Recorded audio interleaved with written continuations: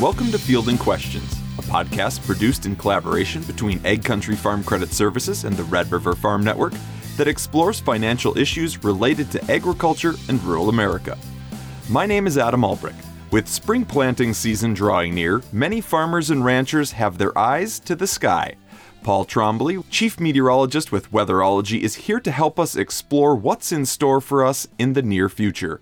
Welcome to the podcast, Paul. Thanks for having me on it, Adam. Yeah, and definitely spring fever on the mind here. And, we get into this season and you start getting excited about planting season and all that good stuff coming up here for us.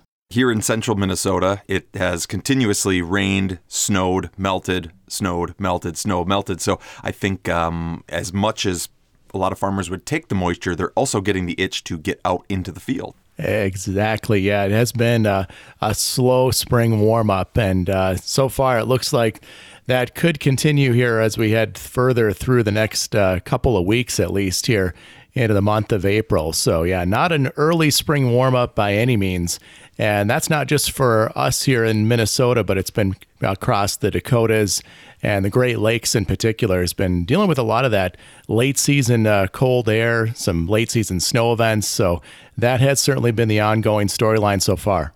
Well, you always have the famous saying, March can either go out like a lamb or a lion. And certainly I think it's been more on the lion side this year. But I think before we get going on really what's coming, I think it's helpful to understand where we are and where we've been. Now, 2021 was a very dry year for much of Minnesota and North Dakota, and that did impact yields in different areas.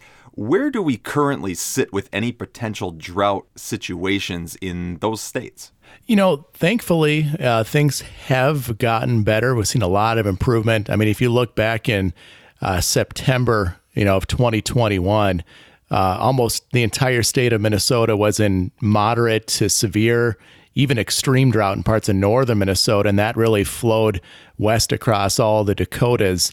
And since then, we've definitely saw some wetter weather at times in the fall season, and the winter has kind of kept some of that uptick in precip. So that has allowed for drought to really be eradicated across eastern North Dakota here as we head into the early part of April now. And most of Minnesota still has become drought-free, as well as Wisconsin. Still a little southern Wisconsin in moderate drought, but that has been seeing some improvement there as well. So I think the lingering drought's most prevalent still in western North Dakota, and then out in Montana, they're still dealing with severe to extreme drought in that direction. And I did just want to touch upon that just a little bit. Now, of course, in western North Dakota, they have been under drought or drought-like conditions for several years in a row. From what you know, is this a normal pattern?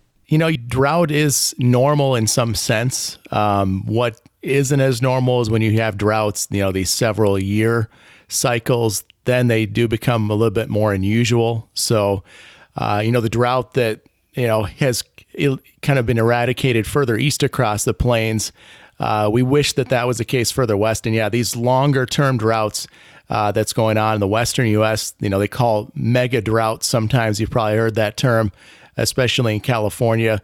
Yeah, those have times, may become more prevalent as the climate continues to shift over North America.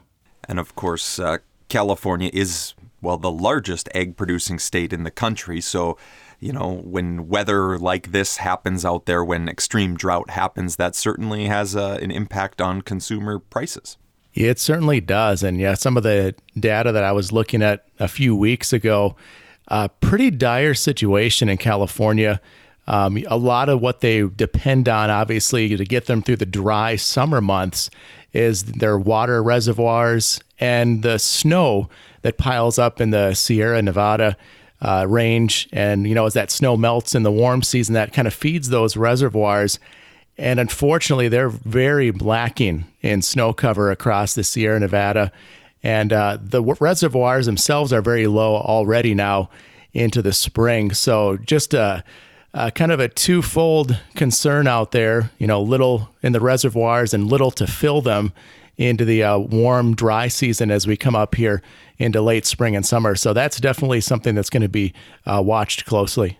Now, you mentioned a little bit about Wisconsin earlier, and looking at the U.S. Drought Monitor maps, it does look like a portion of northern Wisconsin and northwestern Wisconsin is abnormally dry. Is this an early indication of some additional dry conditions to come, or is that just simply a lack of normal moisture throughout the winter?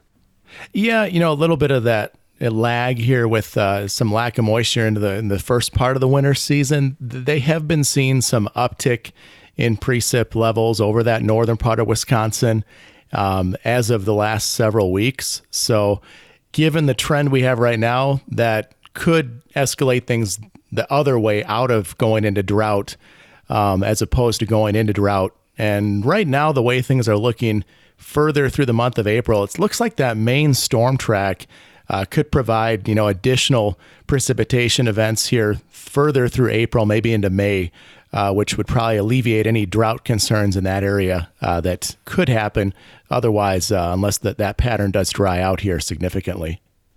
We were under a La Nina weather pattern, and I was just wondering if you could just talk a little bit more about what a La Nina really looks like for the upper Midwest in terms of dry conditions. Yeah, obviously every La Nina doesn't act the same, but there are some trends that have been seen with the data as you look at past La Nina events.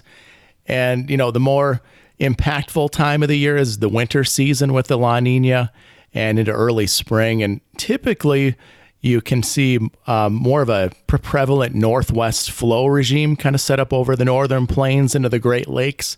And that's basically just a term that talks about the main polar jet stream coming off the Pacific and then kind of hitting Western Canada, then taking those storm systems southeast over the northern plains, Great Lakes. And that can result in some upward precipitation trends, parts for areas like the Dakotas, Minnesota, and Wisconsin at times. And then it also can trend to, more of a seasonal, bit below average temperature pattern for the winter, with those colder air masses becoming more prevalent in the winter. And La Ninas in the spring can kind of keep that type of pattern ongoing. And that's certainly what we've seen as of late. Just haven't seen any of those bigger spring warm-ups that we usually see later March into April. And that's because that northwest flow out of Canada has been very prevalent here into the spring. And that's really been the cause for the sluggish spring warm-up over the area. So then are there any indications that La Nina might be easing a bit? Yeah, the indications are that it will kind of ease up. The strength of the La Nina is expected to wane here as we head from spring into summer. So there are indications that we could be more of a neutral state out there in the equatorial Pacific as we get more into the summer. So could push things, less influential in that, El Nino Southern Oscillation type of impact. So then looking ahead, what do some of these longer range forecast models look like for the upper Midwest? What should farmers really be looking for? Yeah, so far the trends here over the next couple of weeks, which really takes us through really most of the rest of April, the long range forecast models aren't swaying too far away from what we have been seeing from late March to early April. So that could favor a wetter than average April across the northern plains into the Great Lakes, with that storm track kind of sitting over us here more often than not, as we've just seen a parade of lows as of late. I don't think that's going to be different here over the next couple of weeks. The month of May, as you get further out in the extended outlook, your confidence, decreases here just, inherently in weather forecasting. The longer you look out, the less confident you get.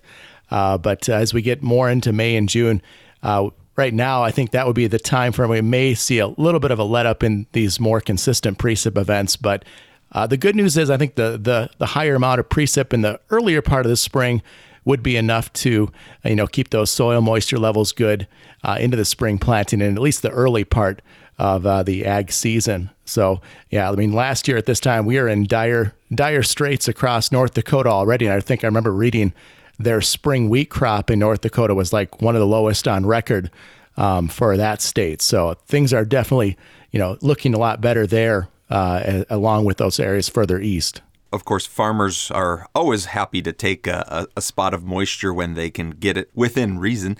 But it does sound like farmers may be experiencing a little bit of a delay to their spring planting if these weather conditions continue on with a little bit of extra moisture. Yeah, that would be certainly the biggest, crux in this pattern. Yeah, some later planting going on. I mean, some years we're already seeing the planting picking up steam across parts of Nebraska and Kansas at this point in the month of April. Definitely not the case this year. And part of that's also the soil temperatures are a little slower to rise too. I mean, you have to get those soil temperatures, more towards 50, 55 degrees before you start being comfortable even putting the seed in the ground. And in addition to that, we have the concern, obviously, it's just going to be too wet at times to get out there as it is. Well, Paul, thank you very much for spending some time and giving us a quick explanation of what may or may not be coming here and exploring what weather we have experienced over the past year. Yeah, it's definitely been an interesting year weather-wise. Definitely as a meteorologist, not very much opportunity to be bored as of late. And I don't think that'll be the case here in this late spring, summer coming up. Well, thank you very much. That is Paul Trombley, Chief Meteorologist with Weatherology. Thank you very much for listening along today. If you have any questions about a financial topic, we would love to hear from you. You can send Egg Country a message on Facebook, tweet at them on Twitter, or submit your question through their website at eggcountry.com.